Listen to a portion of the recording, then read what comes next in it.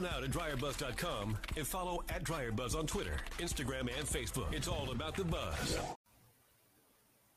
Hey, it's Leading Women Weekly. I'm Yolanda over there. It's Angela Stalkup. And this is yet again another week of Leading Women Weekly presented by DryerBuzz. Asking you guys to check in, stop what you're doing, talk about how you are. I am in my pajamas. I actually have a blanket right here because I've had a heck of a week. And I was thinking about, wardrobe. And actually, this is brand spanking new. It's so funny because Angela, first of all, let me tell you, the retail therapy around here, no fault to my own. Retail therapy in this house has been insane. The minute I end this broadcast, I have got to break down so many boxes. I could barely get down the hallway. I've got to break down boxes. Yesterday, I went to visit my daughter and packages arriving. Petty Betty I got 3 pair of new shoes. I haven't been anywhere. Why do I have, 2 of which are athletic and I'm going to say athletic. And that's it, in pajamas. And so I got a brand new pair of pajamas. I'm like, I'm wearing my pajamas. They look good. What does it say? Amazing what? It says a lot. It says amazing, awesome, beautiful, in something. I don't know. I posted it, but then I was like, you know what? I'm gonna have to put this on. I'm gonna put it on. I love it. I'm the kind of person, it would have stayed in the packaging forever. Mm-hmm. And I am, and I pretty much kind of started the year off like this. I'm like, I'm not saving anything else. You know how you do that. You're like, oh, I'll save this for that. Listen, 2020 has proven use it or lose it.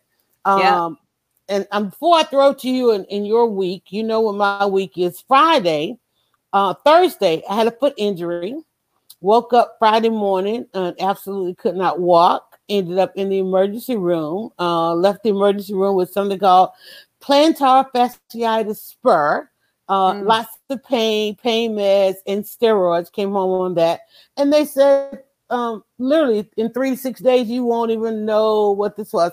But there's something to having that temporary setback, and trying to respond to that. It was like your whole life flashed before your eyes. It's like, well, wait, things are kind of, even though we're in a pandemic, things are kind of going good. Wait, life is going to change again, but it comes from, the last 2 years I've been broadcasting here in this kitchen. I know everybody's now Zooming and all that kind of stuff, but this has been my life for the past, 2 years. Long videos, live streaming here in the kitchen, standing on my feet. And when I went to the doctor, they try to figure out immediately, like, okay, what caused this? Right. And I thought it was the TikTok challenge that I decided to try last week, which was running in place to Busta Rhymes, trying to last throughout this 60-minute TikTok. Well, apparently that aggravated it, but of course, also taking the dog on our walks, we were trying something new that aggravated it, and then we had just a lot of stuff, and then just realizing going from a sedentary lifestyle to standing on my feet all day, that was it. That just brought it all on, and so going from the thought that I might have to have some surgery or I might have to wear a boot. All of that, all at one time was a bit much. It was a bit much. So all I could cope with today was to put on my PJs and make it through the episode today. And how was your week, ma'am? Well, mine did not manifest in the physical as yours has shown up in your body. The trauma of our time has shown up in your body. Mine just showed up in my spirit. I thought it was a very difficult week, but I want to back up and say congratulations to you for saying, I'm gonna wear my pajamas. I'm gonna take it easy. I'm gonna sit here in my pajamas because one of the things when Yolanda, so Yolanda, I just gotta tell my side of the story. So I see Yolanda make a statement about, like, on Twitter, and she's like, yeah, that time when you have to show the ER doc, the TikTok challenge that brought you in. And I thought it was a joke, right? I was like, whatever. And then I get a message that says I'm in the ER with my foot. And I was like, what? And so, and I get a phone, I go like, what's happening? And I can hear Yolanda talking through the mask. And I'm like, all right, let me not make you talk in the emergency room. And so thankfully, I mean, I've had issues with plantar fasciitis, and not to the degree that you did, but from running. And it is one of those things that it's a little slow, dull ache, and you deal with it, and then it just will get to where it just knocks you out. But but one of the things that I said to you was, I'm always looking at is there a psychic message? Is there a message in what you're getting? And this is, comes out of this issue of how does trauma show up in our body? And I'm like, is there something you can't stand? Do you need to sit with something? So I'm glad that you're telling me that you got comfy shoes and PJs, right? And that you can just sit a little bit, because I think some of us are to that, where we just need to take a breath and sit, right? Because when we're dealing with and it's like, well, gosh, we've been sitting in the quarantine. I'm not talking about sitting and doing nothing. I'm talking sitting in your spirit, right? Because one of the things that when you look at how trauma manifests in the body, right? It's, we talk about the fight or flight response in stress and anxiety. And there's also the freeze response, right? So a lot of us have had to freeze at home. We're just had to be stuck, right? And all our systems, everything that we were doing just stopped, right? But simultaneously, you're in your house just working. You're like, okay, great, I'm here. I'm going to do videos. I'm going to make soap. I'm going to do whatever, right? I know for me, my household obligations increase because I now, have 100% responsible for the care of a disabled person when I used to have help. There are people who, again, have kids at home all day. They're having to cook all their meals, things that we weren't doing. And so we're in this freeze response, but we're in constant motion because we're trying to figure out how to make things happen. And to your point, we may be doing things that we didn't used to do. I just think about all the people who are cooking. If you have never stood in front of a stove, right, and cooked and prepared and cooked and cleaned, the first thing in the pandemic people said was, "Oh my God, how long does it take? It's so hard to make all this food, right?" Because you're just used to, we're used to picking it up. Well, you do kitchen videos, then you're doing the soap. And so it's like, you end up on your feet a lot. I know I started to have some leg problems from being on my feet so much. So, what is the response? You may not be able to literally just stop what you're doing, but if you can find a way to sit in your spirit and to have peace in your spirit and find something that's comforting to you. So this is why I love the idea of the pajamas. When you told me that PJs were coming into your household in large numbers, I thought, I'm going to go buy myself some new loungewear. Right? I'm going to buy myself some stuff for being in the house that is for laying around. And so a long story to say, I had what happened to your foot happened in my soul, right? I was just like this last week, particularly behind the Republican National Convention, the shooting in Kenosha, the whole Kenosha deal, part 1 and part 2, and then what happened in Portland. And I really, by Monday, I was just like, I don't know how I'm going to continue. And I know a lot of people feel that. And so this is a point where we're in it now. I mean, November isn't even the end of a thing, right? Right. We're going to vote. Let's say, God please let us get rid of Trump. He'd still be president until January, right? Exactly. That's what we were talking about last time. And these issues that have been stirred up are still going to be there, no matter who the president is. And so, there are things that have been, and I'm talking about these gun-toting white supremacist idiots have now been emboldened. And I don't know that they're going back in their caves, right? So, I mean, we're going to be dealing with these things. So, what is it? And this is the question I ask myself, right? Is what where can I get some comfort? What will bring me comfort? Right. And that's not comfort food, right? And that's okay. Mm-hmm. Comfort food is fine, but I've had plenty of comfort food, right? And I don't deny myself comfort food, but I mean, what more, right? And when you're talking about, cozy PJs and whatever, I was like, yeah, that's something that you can do in your home to have comfort, right?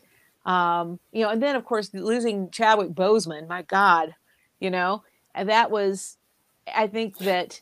Oh yeah, we have to talk about that. We will, and we'll talk about that more. Yeah. Just sort of, if you've been dealing with any kind of grief, it pulls up all your grief. Yeah, because we can figure out why that hit the way it did. Why wasn't this just simply, another celebrity death? Right. Simply because we've experienced so much loss. 2020 has been grieving day in and day out, which is why when I got up today, I was like, oh, I got to figure out a wardrobe. I got to figure out something to put on. I had this package of pajamas there. I'm like, you know what? I'm going to put on these PJs. Yeah.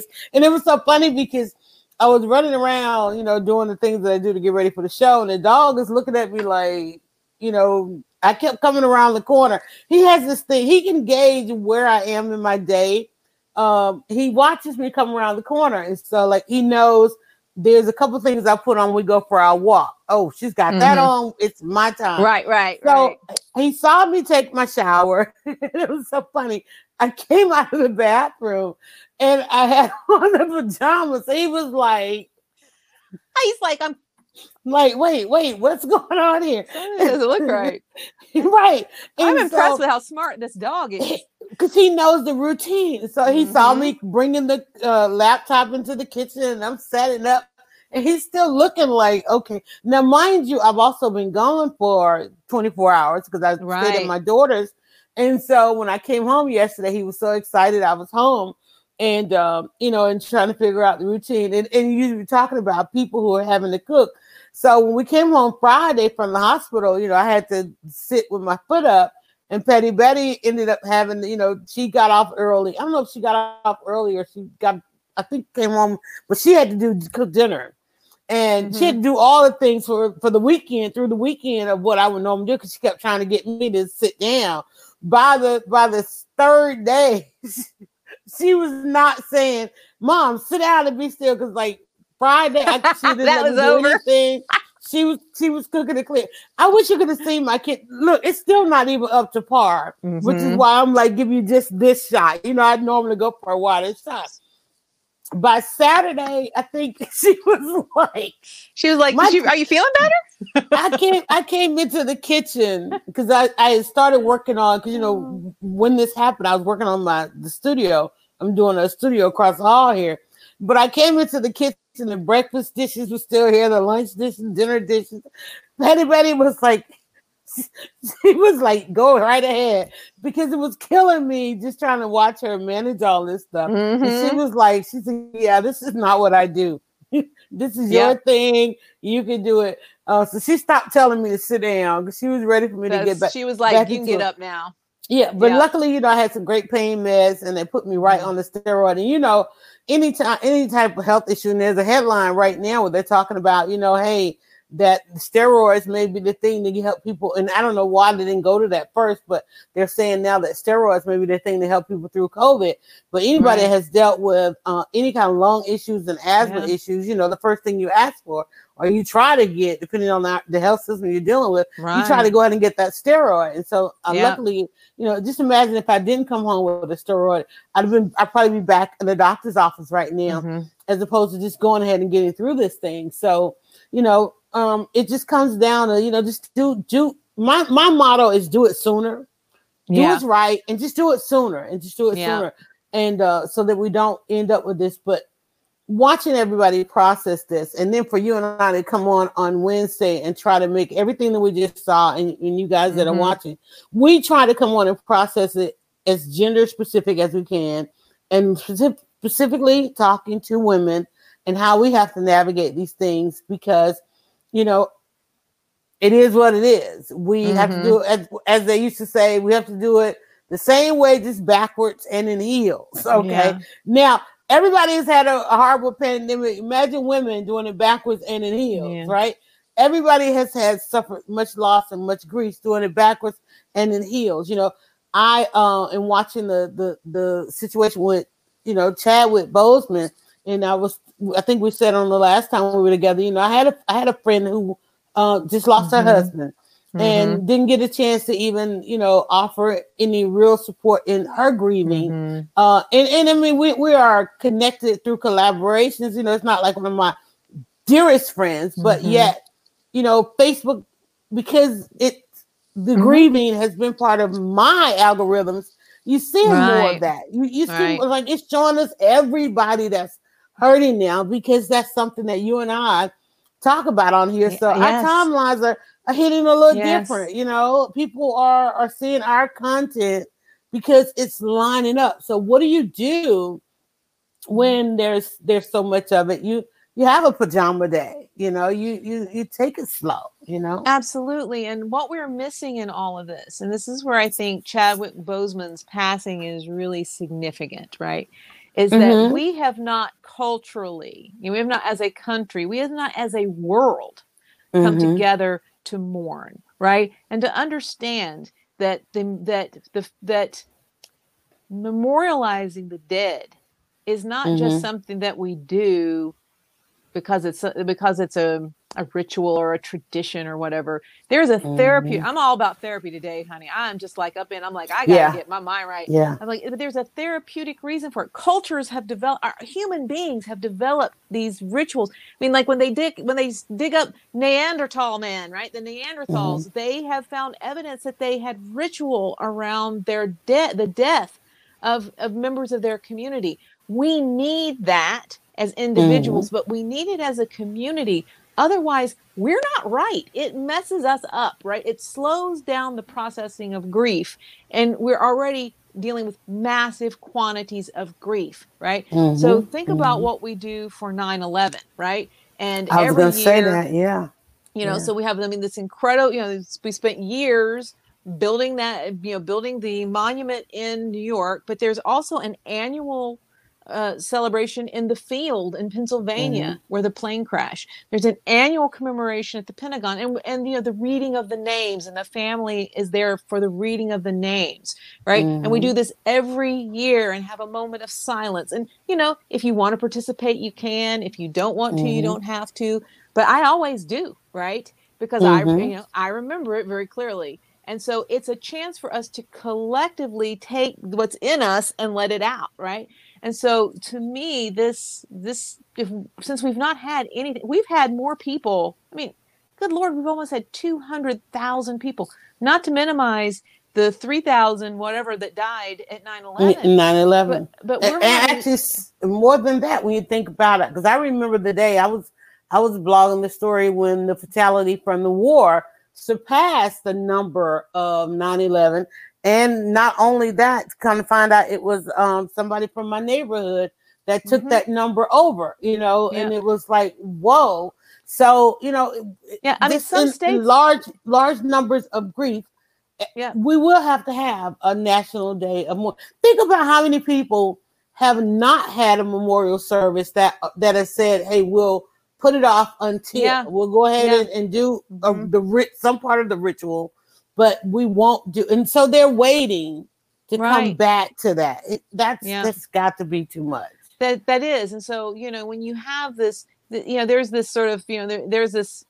I don't know that it's anybody's theory, but it's just this sort of observation of people that when a well-known, well-loved celebrity dies, it gives people, fans, and communities a chance to grieve together. Right. Collectively. And so, and you put everything else aside and you talk about your sadness, right? And you talk about loss, and it will make you then think about other losses and other sadnesses in your life. And so is that the part that we don't deal with? The fact that it brought up other?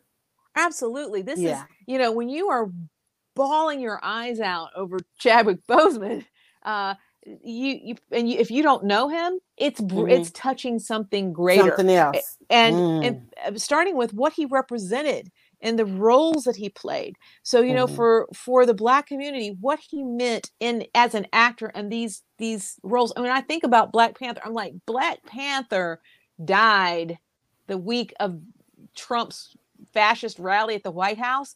That is a symbol of so much that's happening in this country that, you know, that hit a lot of people. But of course, Chadwick Boseman is not Black Panther. He's a human being, right? And so it's that human loss. It's that thought of him keeping that private. And if you've been through cancer, right? Like, you know, everybody I know who lost someone to cancer had conversations in the last couple of days. You know, I've ended up talking to somebody like, oh my God, can you believe? And then it's like, I remember when my mom had cancer. I got a friend, I remember when my dad had cancer, right? And in fact, he's like, and my stepdad had cancer. And my stepmom had cancer. And it's like, then suddenly you're talking about all the people who have cancer, right? And so, but it's important. It's important that we have these conversations and that we share this grief and that we witness each other's grief. See, part of this too is we need to witness our grief. And so that is that's the key right there. And you know, and it's funny because that's what I wanted us to talk about today, is being a witness. Are we witnessing enough? And sometimes, you know, it's the bystander. It's that bystander, like you see it going on, but you're not intervening. You're not witnessing. You're not letting people know that you've experienced it, or you know, that I think is the devastation that happens and why the grief is so deep, because people do feel like they are alone. Imagine, and one of the things I was thinking about is, imagine somebody also going through this and collectively seeing the world pause. Because the one thing you want the world to stop, right? And it doesn't stop. But if you look at the fact that we took 2 to 3 days collectively to process what was happening to this actor, when somebody was probably sitting there going through it and hadn't heard a phone call or a message from people right there in the, you know, again, because that whole privately thing, you know, and so if people haven't reached out, you know, were you doing it privately? Could people witness? Could a bystander have intervened? You know, and that's why a lot of people, when I talk about living in public, you know, and it's like, it's not that you have to tell everybody all of your business, but it helps. And one of the reasons that I started talking about caregiving is because I did deal with it privately at first, right? And I was having a bad moment, and I went to say, I called out to my dad, and he was like, wait, you're doing what? Your Instagram is this. And I'm like, wait, what? And not only that, I had a very dear friend, because I didn't talk about one of the facilities that I had difficulty with. She lost her mom in that same facility, and I got to her too late. So, you know, I kind of feel like I have to deal with that. So that's why for me, it's about saying something out when they're saying something about what we're going through, you know, even just something simple. You and I were talking about watching the PBS special, Unladylike, you know, right. And I'm looking at this, and I know you love Nicole Hannah-Jones. Yeah. And she was narrating. She was not narrating, but she was part of the one of the stories.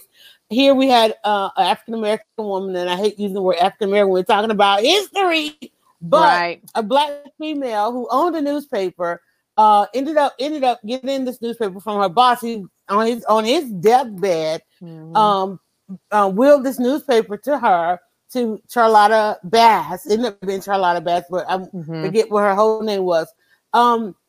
Even in that story, it's like, how did we get this far?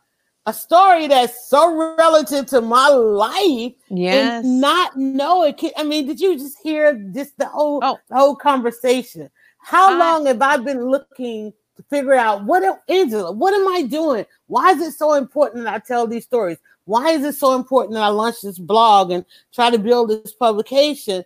And at the same time saying, oh, when we were doing this in 2000, saying that, hey, nobody's ever done this before, but here's somebody that did it at the turn of the century. Not only that, ran for vice president. Yes. You know? Yes. No, I thought, go ahead. No, I thought about you as I was watching it. I'm like, fast forward right? They say fast forward to the year 2000, Yolanda's doing the same thing, right? And it's like how we're still, because we are not witnessing we are not witnessing our history. We talk about doomed to repeat it. We're forced to repeat it, right? Exactly. Because nobody knows it was done. And let me just say this. One of the things, I mean, like I watched that and I mean, I'm so happy. One of the things I thought was so happy. Nicole Hannah-Jones is working with Oprah. You know, Oprah has optioned this. They're going to develop stories because I'm like, there needs to be a Charlotta Bass movie. This would be fantastic. This woman, the Klan came. First of all, who knew there was the Klan in Southern California? But did I not give you that same story about Memorial Drive? Yes. Yes. And yes. Yeah. I was like, this is Yolanda. I was like, Yolanda, man, you can play this role. It's like, you know, Klan, girl. And she pulls a pistol on him and it's like, you get the hell out of here. And they ran away. I mean, I was like, God, I want this movie. So I was like, okay, this is now in the Oprah sphere. There will be a movie. This should be a movie. But think about this. Now, I have gone all my life with that story of being told that as a young girl, I would have to grab a gun in case these men tried to harm us. Right. Imagine if in my mind then, you know, because I'm thinking, wait, this is something that Black women have to do. Yeah. This is what this is what little Black girls have to do. Because I was a little Black girl. Yeah. This is what we have to do. But here you had us, but to tell me how empowering would it have been if I knew that this is what little Black girls have to do because they are brilliant. Yes. Right? Everything is said, hey, this is what little Black girls got to do for every other reason. But simply because this Black woman owned a newspaper. Okay. And we were watching Lovecraft Country. Right. Okay.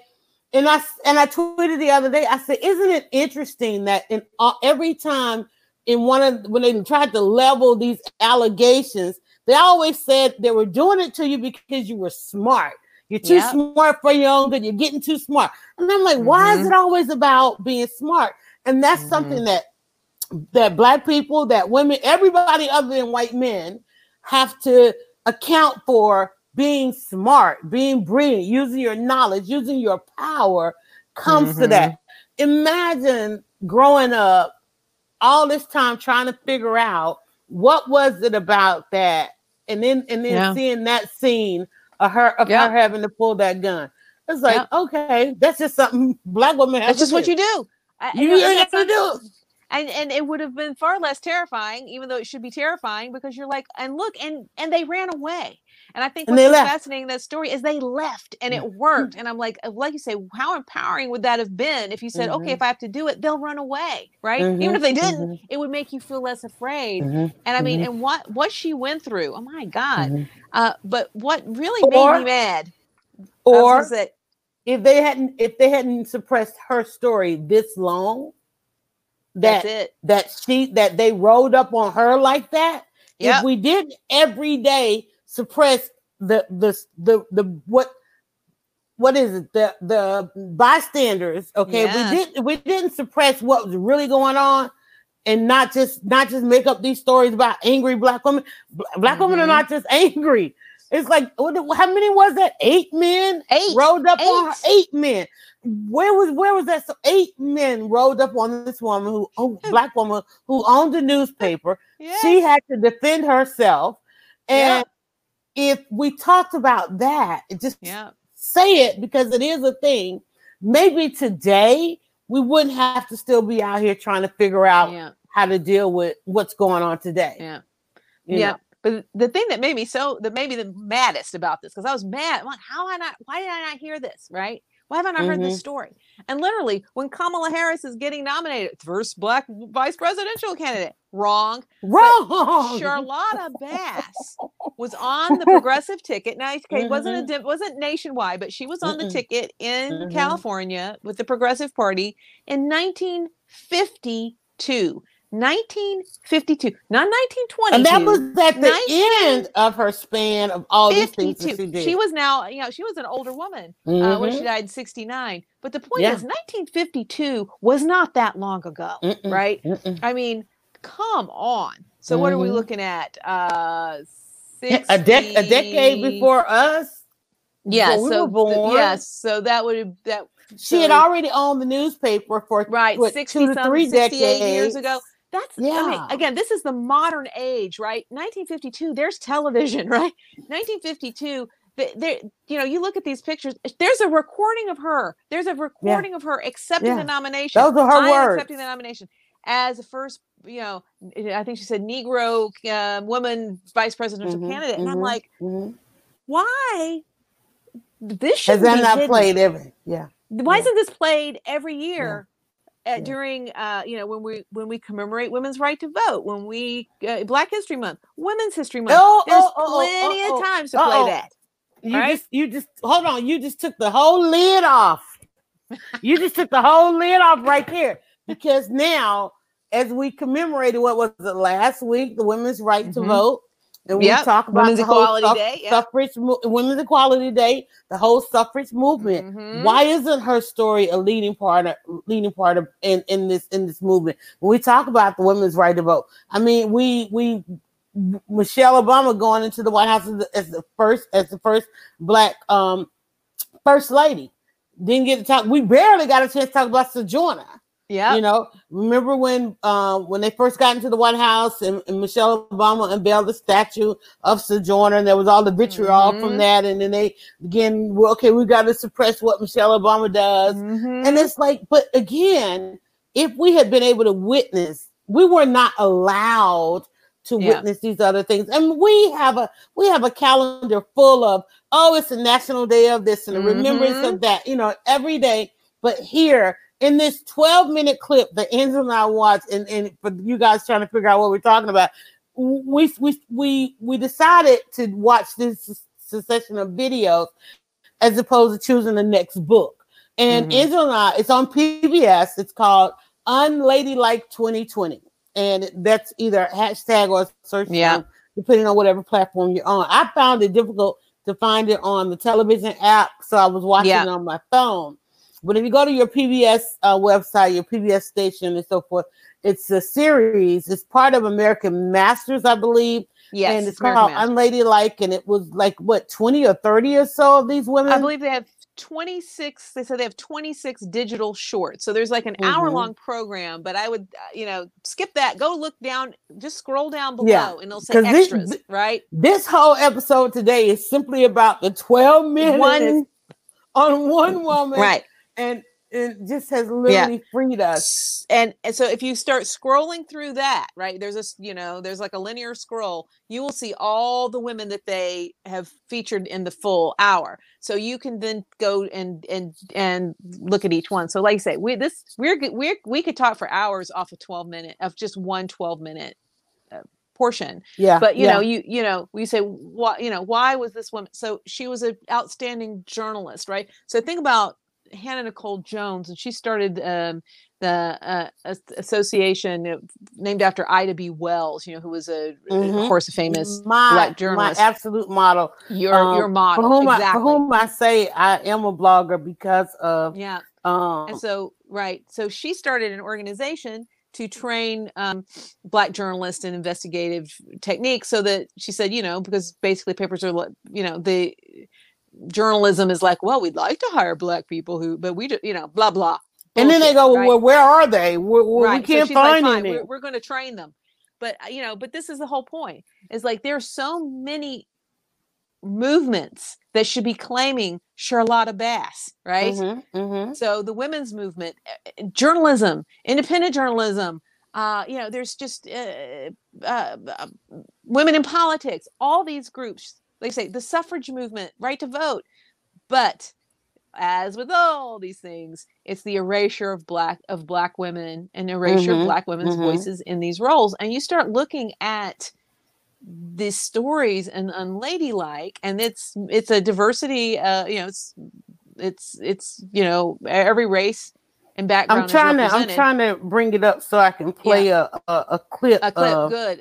And it's so their website is like, but you know, particularly of course the contribution of Black women. But I was listening to now, you know, anybody who's been watching us regularly, I am like deeply into the therapist Resmaa Menakem, and I'm like, if he starts a church, I'll probably join. So I'm like, I'm loving Resmaa Menakem, and I was looking at a little video he did today about this, about what he calls racial caping, and this idea of Black. So talking about what happened when Botham Jean, and the verdict, and the bailiff and came out and stroked the girl's hair, and the judge gave her a Bible, and the family, and everybody was so up in arms about that. He said, you have to understand narrative. That this forgiveness narrative has been a coping mechanism and a protective mechanism for Black people since they came here, right? Because said when white people get upset, people get hurt, right? People die. And so that it can be an automatic response. And when you look at the ages of the people that were involved in that as well, so it can be an automatic response as a protective mechanism. And so to understand where that came from, and I'm like, so it's like there's almost this idea that this Black woman is so dangerous, Charlotta Bass, the protective mechanism is going to be to not talk to her. This is not for Black people, but white people, right? Oh, and it's like, but it's time to let that go, right? This is so this erasure and this and allowing erasure in the name of, well, we don't want to, we don't want to ruffle feathers, we don't want to cause problems, or in the case again of saying we don't want to get the white people riled up, because you see what happens when you get 17-year-olds with AR-15s shooting up places, right? But that's not without consequence. It's not, no. And so it's so to say, understand where that came from, but it's not. It's time. It's well past time. And again, to witness what's happening now, to witness what came before. So do you have the clip? I think I do. I'm trying to get to, I'll see where we are. Protesting President Truman's Cold War policies. Bass ran for Congress in 1950 on the Progressive Party ticket. She lost, but didn't stop there. In 1952, she actually ran for the office of the Vice Presidency of the United States with Vincent Hallinan on the Progressive Party ticket. There wasn't a chance in hell that they were going to win, much less get a lot of votes. But she took every opportunity she could to have her voice heard and to bring the kind of social justice that she thought was needed. It is with great pride that I come before the American people at this moment. For the first time in the history of our nation, a political party has nominated a Negro woman for the second highest office in the land. Bass was labeled a radical. The federal government investigated her as a potential communist. The post office tried to revoke her postage permit for the California Eagle. She sold the paper in 1951 and it continued publication until 1964. I am very confident that within my lifetime, I will see first-class citizenship achieved for all my people, true democracy for all Americans. She's really been good stuff, right? So that is the feature episode today. You guys go to pbs.org. You'll be able to choose the PBS station for your city. It's called Unladylike 2020 Unsung Women Who Changed America. And I like that you use the word erasure, because here we've got unsung women who changed America. And then you've got all of this divisiveness. You've got all of this erasure, all of just vitriol and trying to change it back. Imagine that's where we were for a whole century. Because I mean, you think about her age. She started with a newspaper in her 20s. She ran for vice president. How old was she when she did that? That was in the 50s. It was 52. Was when but she again, ran. And then think about it. We have the whole MLK era in the 60s. So she is before all of that. You know, she's the predecessor to that. I saw some of the headlines talk about talked about the Pullman Porters. So she's ahead of Ralph Bunche, who actually was it Ralph. No, Philip Randolph. Philip Randolph Right. Was before Dr. King and Medgar Evers, and then Dr. King and so forth. So, like I said, the predecessor to all of that, yet we still keep asking, where are women in the civil rights movement? They were before the civil rights movement, and now we can truly say that they were. And it's not that we even needed to say who came first, the chicken or the egg, the man or the woman. It's the fact that we don't get to witness what women have done. We have been deprived as women because of where men want to be in their position and their status and so forth, that they've completely, I don't know who per se, but completely have just written out, and somebody's had to go and to dig these things back up, because generation upon generation of women, we get to a point wondering what our lives are supposed to be. Here I am on a Wednesday in 2020 in my pajamas because I can't figure out what's going on, when very simply a 12-minute video could have empowered me 12 years ago. Right. Right. Oh, well, that's crazy. And that is the cost of this, right? Mm-hmm. So it's not just the individual insult to Charlotta Bass, which this is, right? But so many who could benefit from her story, right? So many who would be uplifted and informed and motivated, and would keep us from just having to keep going over the same ground over and over again. And it makes me think about Isabel Wilkerson and Caste, talking about how basically racial profiling in the caste system is an absolute waste of time and energy. The resources and time of people, of talented people. And like you say, in this case, because you're smart, because Black women are brilliant, that they are going to make, then society is going to make these women work 5 times as hard and erase your story. That's ridiculous. And it cost everybody. And that's the message that white people have to get anyway, is that you're not doing yourself any kind of service when you oppress anybody. But just from a selfish point of view, the resources and talents that our culture is deprived of. But this was again, I watched that and I said, I'm going to watch this about 5 times. I think this Charlotta Bass, and I'm like, I got to see, has anybody written? Because it was so much. Where's that? It was so much in just those 12 minutes. It covers such a time span of her life, and also mentioned other women. If you think about it, if you look around, just the photo alone. How dare we look at one of those photos there where it was her and she was flanked by women. Where are their stories? And just when they're showing the paper was called the California Eagle, when they're showing flashes of the newspapers and just the headlines of the day. And I'm like, every headline they showed is its own movie, right? I mean, it's its own story. And something to witness.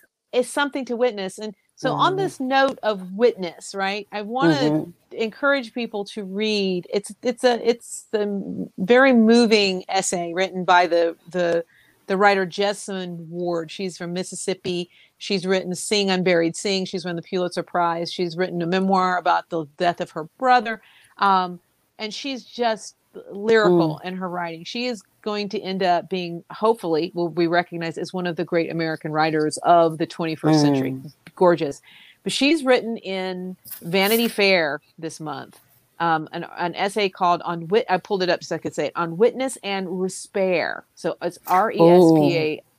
So it is about, so On Witness and Respair, a personal tragedy followed by pandemic. And it is what I would call an elegy, right? It is basically a prose poem about loss and grief. And her husband died in January of what sounds to me like COVID, and it just wasn't recognized at 33. She's young, right? He's young family. And then she brings that whole experience through the pandemic, Black Lives Matter, and it ends on a beautiful note. And I thought this is also part of our collective mourning, is we need the songs and stories of mourning, right? And this is why you go to a funeral, and if you are of of a Christian background, even if you don't go to church, there are certain hymns that play, and you're just going to cry your eyes out, but it makes you feel better. It's catharsis, right? And I'm certain all backgrounds have this, that there's a ritual, there's something, and it makes you weep, but then you feel better, right? That's catharsis. This is a very cathartic piece. And but it's about being a witness. And throughout she keeps saying, I see you, I hear you, right? And so this is, I feel like when I was like, this is what as human beings we need. One of our greatest, deepest needs, which is how we know that we're loved. How do we know that we're loved? How do you know? Someone says, I see you, I hear you, I'm with you, you matter. Right. Wow. And so she pulls that through the whole thing. And I'm like, we don't say that enough to one another. I see you. I hear you. I'm with you. And you matter. And that's what all this, we're rightly so, that we are bringing up stuff that needs to be dealt with. And there's divisions, and there's anger, and there's rage. And we need it. It's again, if the country is a body, it's like we've had this cancer, and we're going through hard treatment, right? Chemo and radiation and surgery, and we're just an open wound, right? And and every time this comes up, somebody stitches it back up. Somebody just says, "Oh," and stitches it back up, right? Just and it's an oozing sore, right? So now it's coming out. We're going to get it, right? Let's get it. But we have to remember that is critically important to say to one another. And I think about, you're talking about, some people who are suffering now, and you see all this love for Chadwick Boseman, and does it make them feel like no one is seeing me? Maybe. But I think if we can I think that, again, this is the symbol, right? Chadwick Boseman becomes a symbol, and that the love that he gets, I can imagine that I'm getting. And like, literally, I thought, I'm like, if I died, I'm sure there would be people who would say beautiful things about me, right? And then I thought, I would like to say those beautiful things to people I know, and hopefully they'll say them to me while I'm alive, right? That was the next piece of it, right? And I thought, because you always say, did he know? Did Chadwick Boseman know? And it's like, I'm sure he knew to a degree, but here I thought, but it lets us say, it lets us put ourselves in the place of the person who is gone. It lets us put ourselves in the place of the wife, right? Of the new wife, right? Although they've been together a long time, of the family, of the friends. We get to play every role, and then we get to say, how will I play it out? How am I playing this out in my life? And so, that's I'm ahead. That's the thing about, once you're gone, you don't get to have any other say. I like and thinking about some of the memorials, a national grief that we experienced this year. John Lewis. And one thing about John Lewis, he wrote the open letter that was read after he passed, and talking about his last days. And imagine, when you think about a lifespan, thinking to live a life where he got to live to a time where people were saying, yes, Black Lives Matter, and to be seen and to be heard. There was another one. Oh my God, I lost my thought. I was going to mention another one, but just even in that, on a larger scale, because we also had C.T. Vivian. I mean, we've just had so much, and we have people again still trying to hold on to it with everybody experiencing this all at the same time. This is the problem, and again, I was about to say this is the first time. It's not the first time. And I think we gotta stop doing the first, the worst, the biggest, the this, and the other. But here it is, another moment in time where we are experiencing something at the same time, very much like 9/11. Even on 9/11, it still feels like it was yesterday. It was really, in essence of time, it was a long time ago. The kids that were born in it was the 2011, no, 2005. What year was it? We don't even know because it feels like it was yesterday. And I want to say 2000. I don't even know what year it was. I really don't. I can't even get this since because 9/11. We know 9/11, but that was a time. Oh my God, there's been so many things. Of course, some of the assassinations. Where have we experienced like true victory? I remember. Let's bring it around away from the morbid. I remember when it was announced, Atlanta got the Olympics.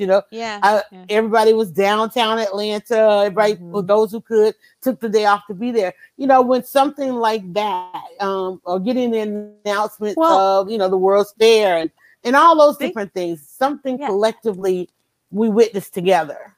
Think about Black Panther and when the movie launched and families were in full costume and then the movie made $1 billion, right? It's like, and there was joy. People chose that they don't matter. Right. The very people that is said they don't matter ended up with a $1 billion box office. It's like, you kind of matter. You kind of matter a lot. And there was joy. And I went to see Black Panther the weekend it came out, and I think I went by myself because I didn't have anybody to go with. And because I was trying to remember, because we watched it, of course, everybody rewatched it. I hope you did, because there's so many messages, so meaningful. But I was like, I think I was in the theater by myself, but I mean, it was a full theater and it was a collective experience. The tribute after. Oh, I know. I want to talk about one of the guys. Also, they talked about the number of movies Chadwick did make, knowing that he was terminally ill. Yeah. There was an interview of one of the actors that was in Five Bloods with him, Clark Peters. You talk about heartbreaking. He was asked. Yes. Oh God, it was heartbreaking because he said that just casually, somebody had asked, how was it to work with Chadwick, and he said he's looking forward to it, but again, not. And you and I totally understand that coming out of caregiving, because people don't know. I think the main thing that I learned about taking care of somebody who was terminally ill is that people don't know and they don't understand. I talked about this even last night. There are people that I don't speak to this day because, hey, and Belinda's come on and watching. There are people that I won't speak to this day because I don't feel like they knew enough to honor what I was going through. But then I have to say that they didn't know. Yeah. They did not know. They just thought like, hey, you've changed. You're not as giving as you used to be. And I'm like, I don't have anything left to give. But that when he said, somebody asked him, he said his wife asked him, how was it to work with Chadwick, the scenes they had together. And he said, I think he kind of was, well, he said, I like the word that he used. He said I was less than altruistic.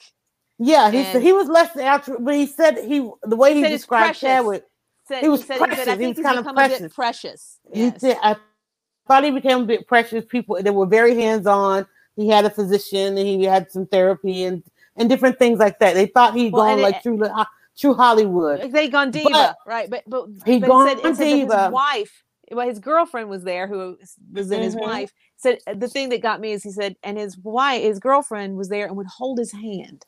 And that's and then difficult.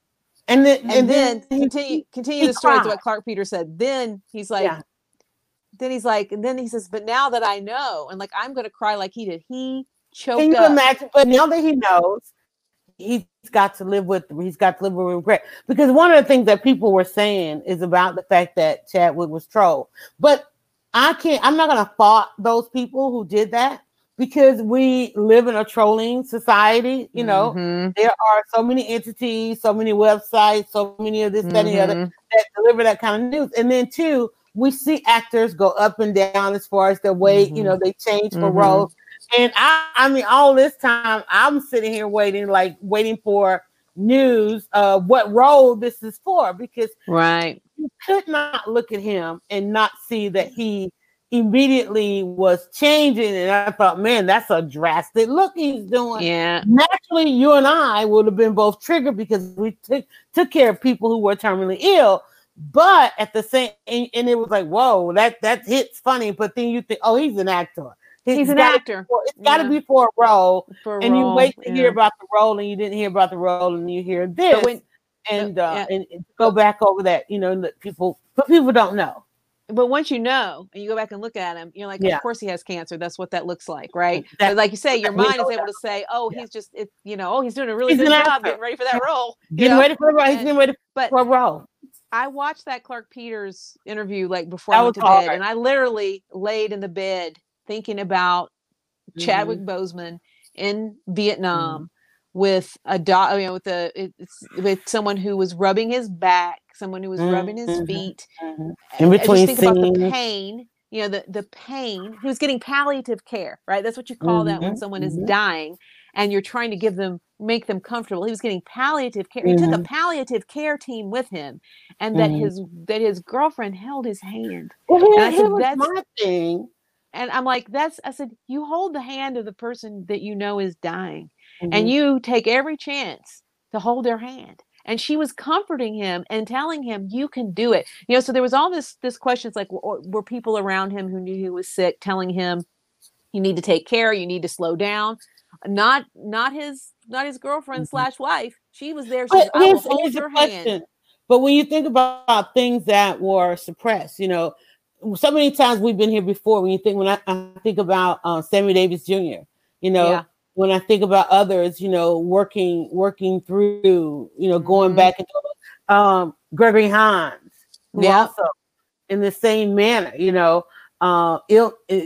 fighting through illnesses and trying to complete projects, and if you see people, even again, close friends who just lost a close friend, and I think back of the work that they did over the last year, not knowing if they knew, but man, the work that they put in, trying to build, their what will be their legacy, and we're probably gonna forever come together because of how this person was so adamant about. You need to know this person, and you need to know that person. And y'all need to work together. And y'all need to, always doing that. And I'm talking about my dearest friend Clark Garrison, and looking and how he was honored over the last week. And that wasn't even the memorial, because again, here's another memorial that has to be put on hold until a better time in the pandemic. But you now get what you want to do, people, and then we can say this to everybody. And I talked about this on my morning podcast, How to Get Out of Bed, is you want to come out on the other side of better than you just want to have that.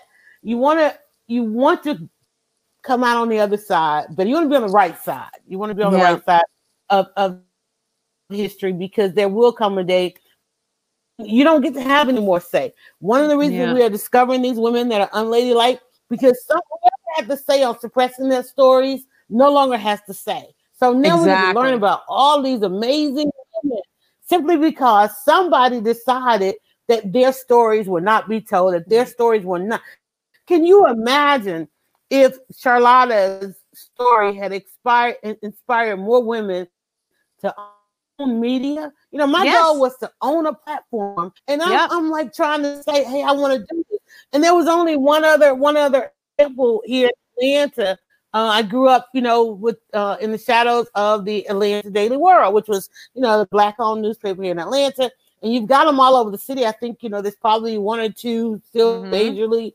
I don't know what the publication statuses are, but somebody decided that we would not witness that. And got a Facebook user says, when I looked at him from doing outreach work, family members, and staying in the nursing homes, I knew something was wrong. Yeah, a lot of people witnessed.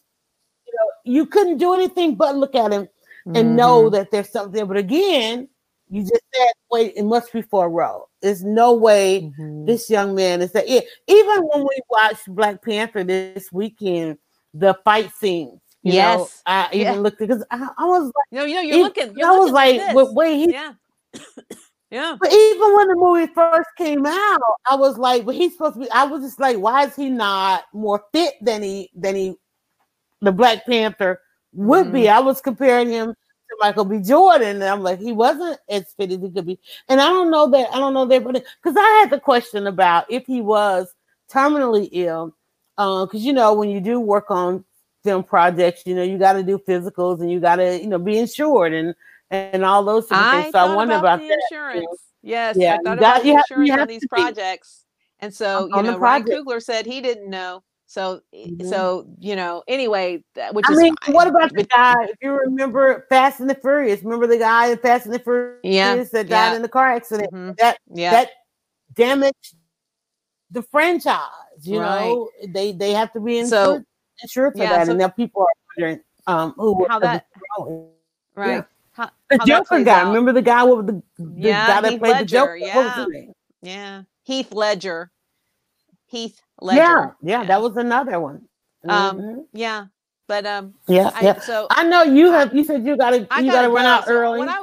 I've got about 10 minutes. I'd like to. Can we wrap with Brandy and Monica, because I think this is really was a really big thing this week in leading women, right? And I will say, truth, I don't know if I was just too old for Brandy and Monica. I knew the song. I knew their song together, right? The Boy's Mine. I knew that song. You and I are exact same age, right? I believe in the 90s, I may have been into some alt rock and grunge. So I may not have been paying as close attention, because I was like, I didn't really, I mean, I knew Brandy as an actor. I knew some of the songs. I knew a little bit about Monica. So it did not hit me, and everything doesn't have to hit me, right? Well, but I knew to pay attention to it, right? So I followed it on Twitter and I watched pieces of it. And the explosion of activity around this, I was like, well. So give us your take on Brandy and Monica. The take on Brandy and Monica, of course, you know, these are two young women. They came kind of after the Mariah Carey and the Whitney and so forth. So they were always supposed to be like the next two. I know they were like the next, right? Me, in the fact that you and I both are from Atlanta, you know that Monica is representing Atlanta, right? It's Atlanta. Monica started in the music industry very young, and I lived in the community where a lot of these young people came out of, where Atlanta music, it came out of a particular part of town in Atlanta, notably those, you know, produced by Dallas Austin, Jermaine Dupri, and so forth. It's neighborhoods. So Monica, I won't say I've known Monica. I won't say I know Monica, but I've known Monica very long time. Of course, you know, I've been blogging for 20 years. So naturally I've interviewed her a number of times and so forth, and knew her as a 12-year-old singer. Everybody was like, whoa, this young girl has this voice, you know. And Jermaine, I don't know if it was Jermaine that she came up under, but all the women that came out of Atlanta, they tried to make them real grungy, like, and she just had a very, very feminine side. So they had a popular song, and the songs actually had to do with television and soundtrack. But they each had, you know, they were just supposed to be the next, except with the fact that they went off doing their family thing, and you know, and there was a time when women, you know, even people today still try to figure out like who is the legacy women. The women were shelved in the music industry, so people have been waiting for these two to come back. Like, how do you have such a major hit, which is called The Boy Is Mine? And there was like never ever this major follow-up. And so it's always felt like something that was supposed to happen that never happened. And so not only that, during the Grammys that Whitney died, right before Whitney died, the two of them Brandy and Monica were given an interview. Whitney burst into the interview. And so there was that moment of seeing Whitney not at her best, but having the fact of like giving these two young women credence, right? Right, like passing the torch, right. Not only that, she passed them a note, and people still want to know what was in that note. Okay.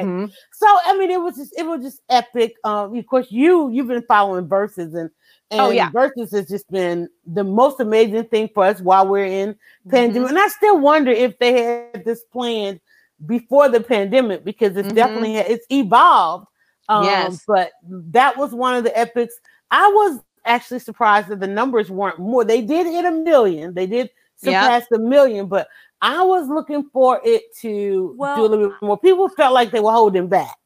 I haven't looked at the final numbers, but they said there was 1 million on Instagram, but Versus now has its own app. There's the YouTube audience, right?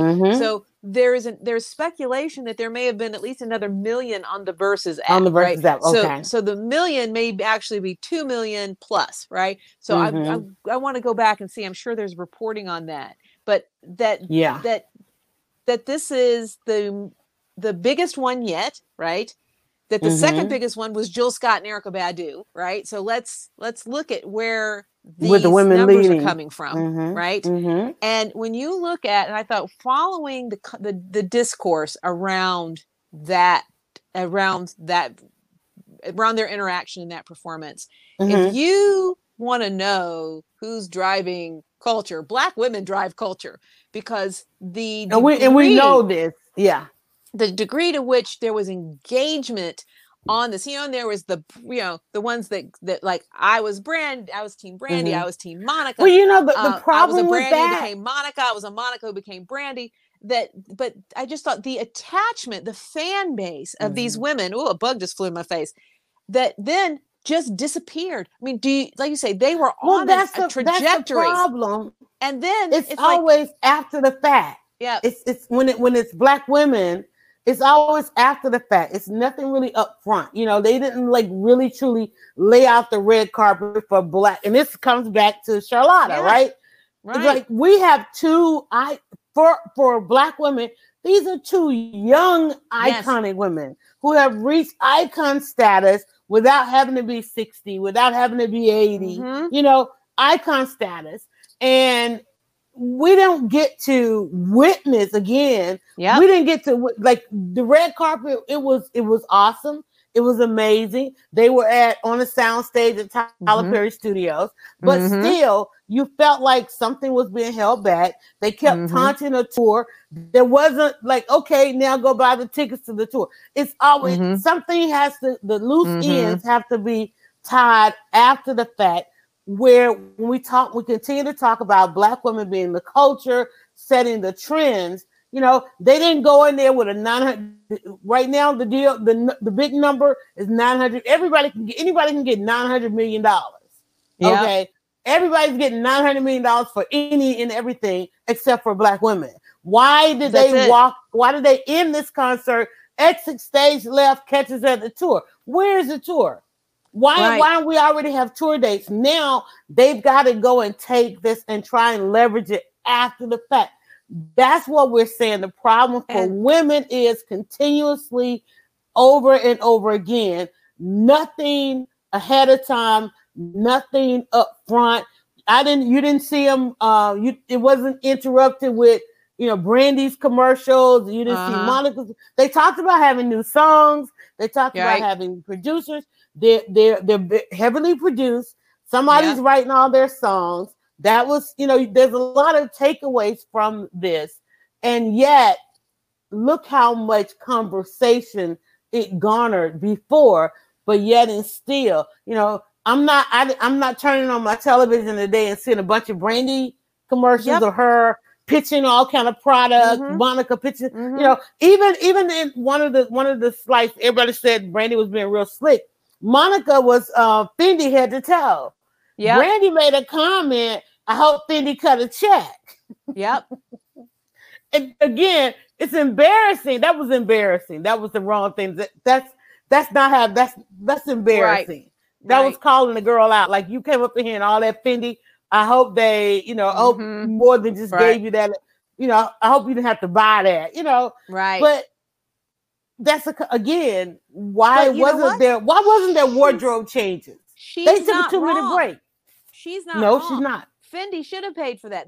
You're right. They should have had wardrobe changes and sponsored by, various design. I mean, because of the age of the women, watching this, right? So you've got millennial women and Gen X women who these were style icons. These were icons to them in the day who would absolutely get back into it, right? Because the first one of the earliest things I said was, well, look, we still got Cali girl versus Atlanta girl, right? Right. And both of those are brands. There's everything around them has a brand that could tie into that. And so, and this is I thought brands that they really don't own. Brands really that they don't own, that they somehow, don't leverage, right, they didn't monetize, right. None of that. And no, and so the thing that I go back to, and this is across the board for women and girls, the things that women and girls find important are devalued, right? And so it's like, so then you throw, you know, Black women on top of that, right? So here you have these two girls that again were icons of an age, right? But somehow that's not going to be significant to women now who are not girls, who are grown women with their own money, right? With money to spend on tours, music, clothes, programs, right? And I felt like with this, the same with Jill Scott and Erykah Badu, that it somehow there was like, it was a surprise. Well, surprise, Brandy and Monica got a lot of attention. And I'm like, look, I know how big Brandy was, right?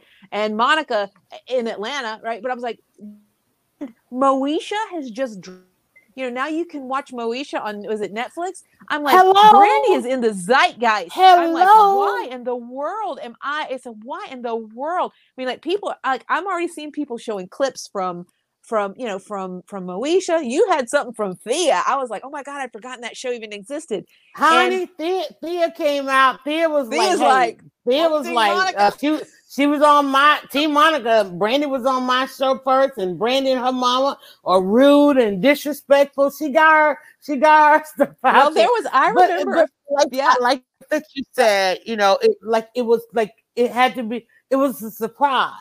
Instead of the real pre-thought, forethought. But who witnessed it? That's the important part. How do I know? Like, I mean, I follow Versus for sure. But how did I know Brandy and Monica were coming? Because for days and days and days, my timeline was filled with women saying, I can hardly wait.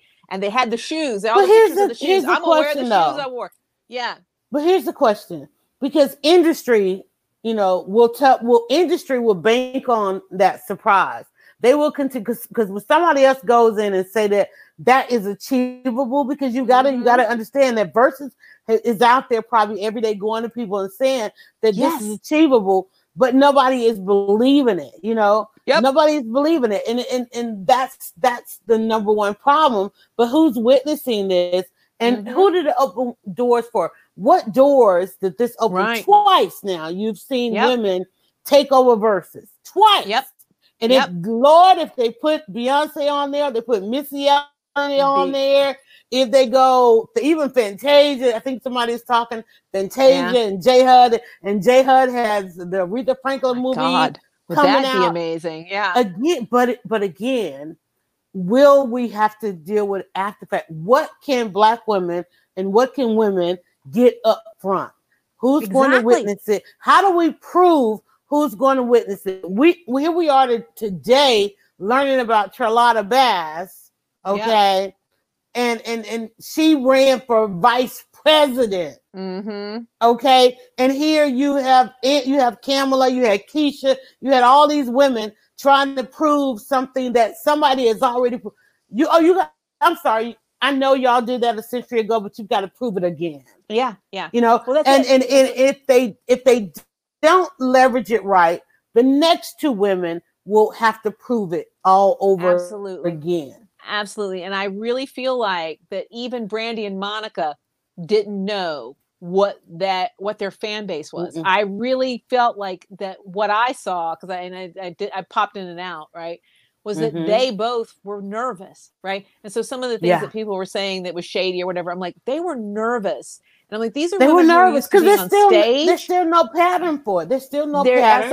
I'm like, know? But I think that there had to be a fear for them that nobody would watch. And it turns out that they were the most watched.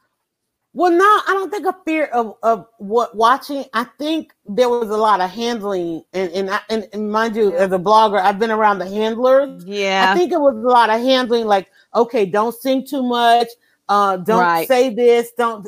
It seemed to be because I one thing, like I said, I know Monica. Right. I've seen Monica give 200% at an appearance. Okay. Yes. She's just gonna bring it. And I felt like there was a lot of, okay, hold this back. Don't do this. Don't do that. I thought they would just handle it a lot, as opposed to just really going in and enjoying that moment. Just enjoying it. Just enjoying the moment and creating, and raising the bar. If the two of them had actually sung those songs, yes, you'd have a sellout tour. You would have sold out of whatever tour. But I think there was a little bit of missed moment in that they didn't perform as much as they could have. And did you see the little clip afterward, right? Which is after, and they're off to the side. Mm-hmm. And Monica, then their songs, she's just getting into whatever was playing. And I'm like, they didn't let her do that. And Brandy talked about media training and media and so forth. And so I'm like, they told Monica, keep it down, when really everybody's like, we want to see that. And again, the authenticity of performers but in this moment, right. Mm-hmm. And I thought it was an interesting window into their experiences as young women, that they were being put into boxes, right? And so Brandy was put in such a box that she had to secretly hide that she had a baby, right? So I mean, this, it's like, you got to be in this box. You got to do like this. She was still doing too much of that during this night. And I think that was the take. It's like, but she's show business. You know what I'm saying? She is. I mean, it's acting. Too much. It's show business. Yeah. And so, they say, I don't know what Monica was told, but she was told something too. Instead of saying, just go and be yourselves. Because Monica is a down-to-earth hood girl. Yeah, well, that was the thing that people said, right? And it's like she's the kind of person, no matter what the environment is, she's going to fit in because she's good. Mm-hmm. She's kind-hearted, but she has a streak. She has a streak only because we're from the South and you need a streak. All right. I know you got to get out of here. Yeah, guys. I do. I got to get out of here a little early. So I'm going to do one shameless plug. Please. And there is, and you guys, let me tell you, support this show. You support the soap, you support the show. And got a new addition, 2 new additions to the soap collection. So we are brought to you and presented to you by Dryer Buzz Handmade Body Soaps. And we've got our new unscented here. This one is an apple apricot. And this one here is called Perfection by special request. It's the Perfection. And then we've got our new mocha bar that's in. These 2 will be coming out in the fall, October. It smells like the holidays up in here because this is your first sign of pumpkin. So that has a little bit of pumpkin in that. And then, of course, our most popular bar here is our Sea Breeze. That is in so many households right now. I just made a new batch of that's going out as well. So on Tuesdays, we have our 2 for $12. But you can come back if you missed that sale. You can catch our $5 Fridays. Yeah. Make sure you definitely stock up on $5 Fridays. Angela and I will come to you next Wednesday. Don't look for us on Sundays. I know you guys were asking me about Sundays. We have given Sundays back over to our families, and we are in on Wednesdays at 1:30 once a month. And not today, because we hadn't even discussed it. We talked about. No, I realized that. I was like, oh no. So maybe next week. We want to do at least one primetime show a month. So just kind of, just come to you guys in the evening time. So we'll plan that out. Like I said, lots going on. Keep in mind that we are going through, mourning. We need a National Day of Mourning because there's so much going on. Think about your neighbors, think about your families, think about your friends as much as you think about celebrities. But I know you can't get away from the celebrity news. But think about the fact of what have you witnessed? When was the last time so-and-so called, dropped a message, posted online? I saw a friend posted online saying they've been gone like a year, and I'm like, whoa, what? And people are going through all kinds of things. This was live in a couple places. If we didn't catch your comments, we'll go and check out those comments, and we'll catch you guys back next week. Angela, any words of wisdom for our women before we get out of here? I'm just going to say, we see you, we hear you, we're with you, and you matter to us. So there you go. Take that message wherever you go. I think that's what we can do as leading women. All right, guys. Until next week, keep leading. Go now to DryerBuzz.com and follow @DryerBuzz on Twitter, Instagram, and Facebook. It's all about the buzz.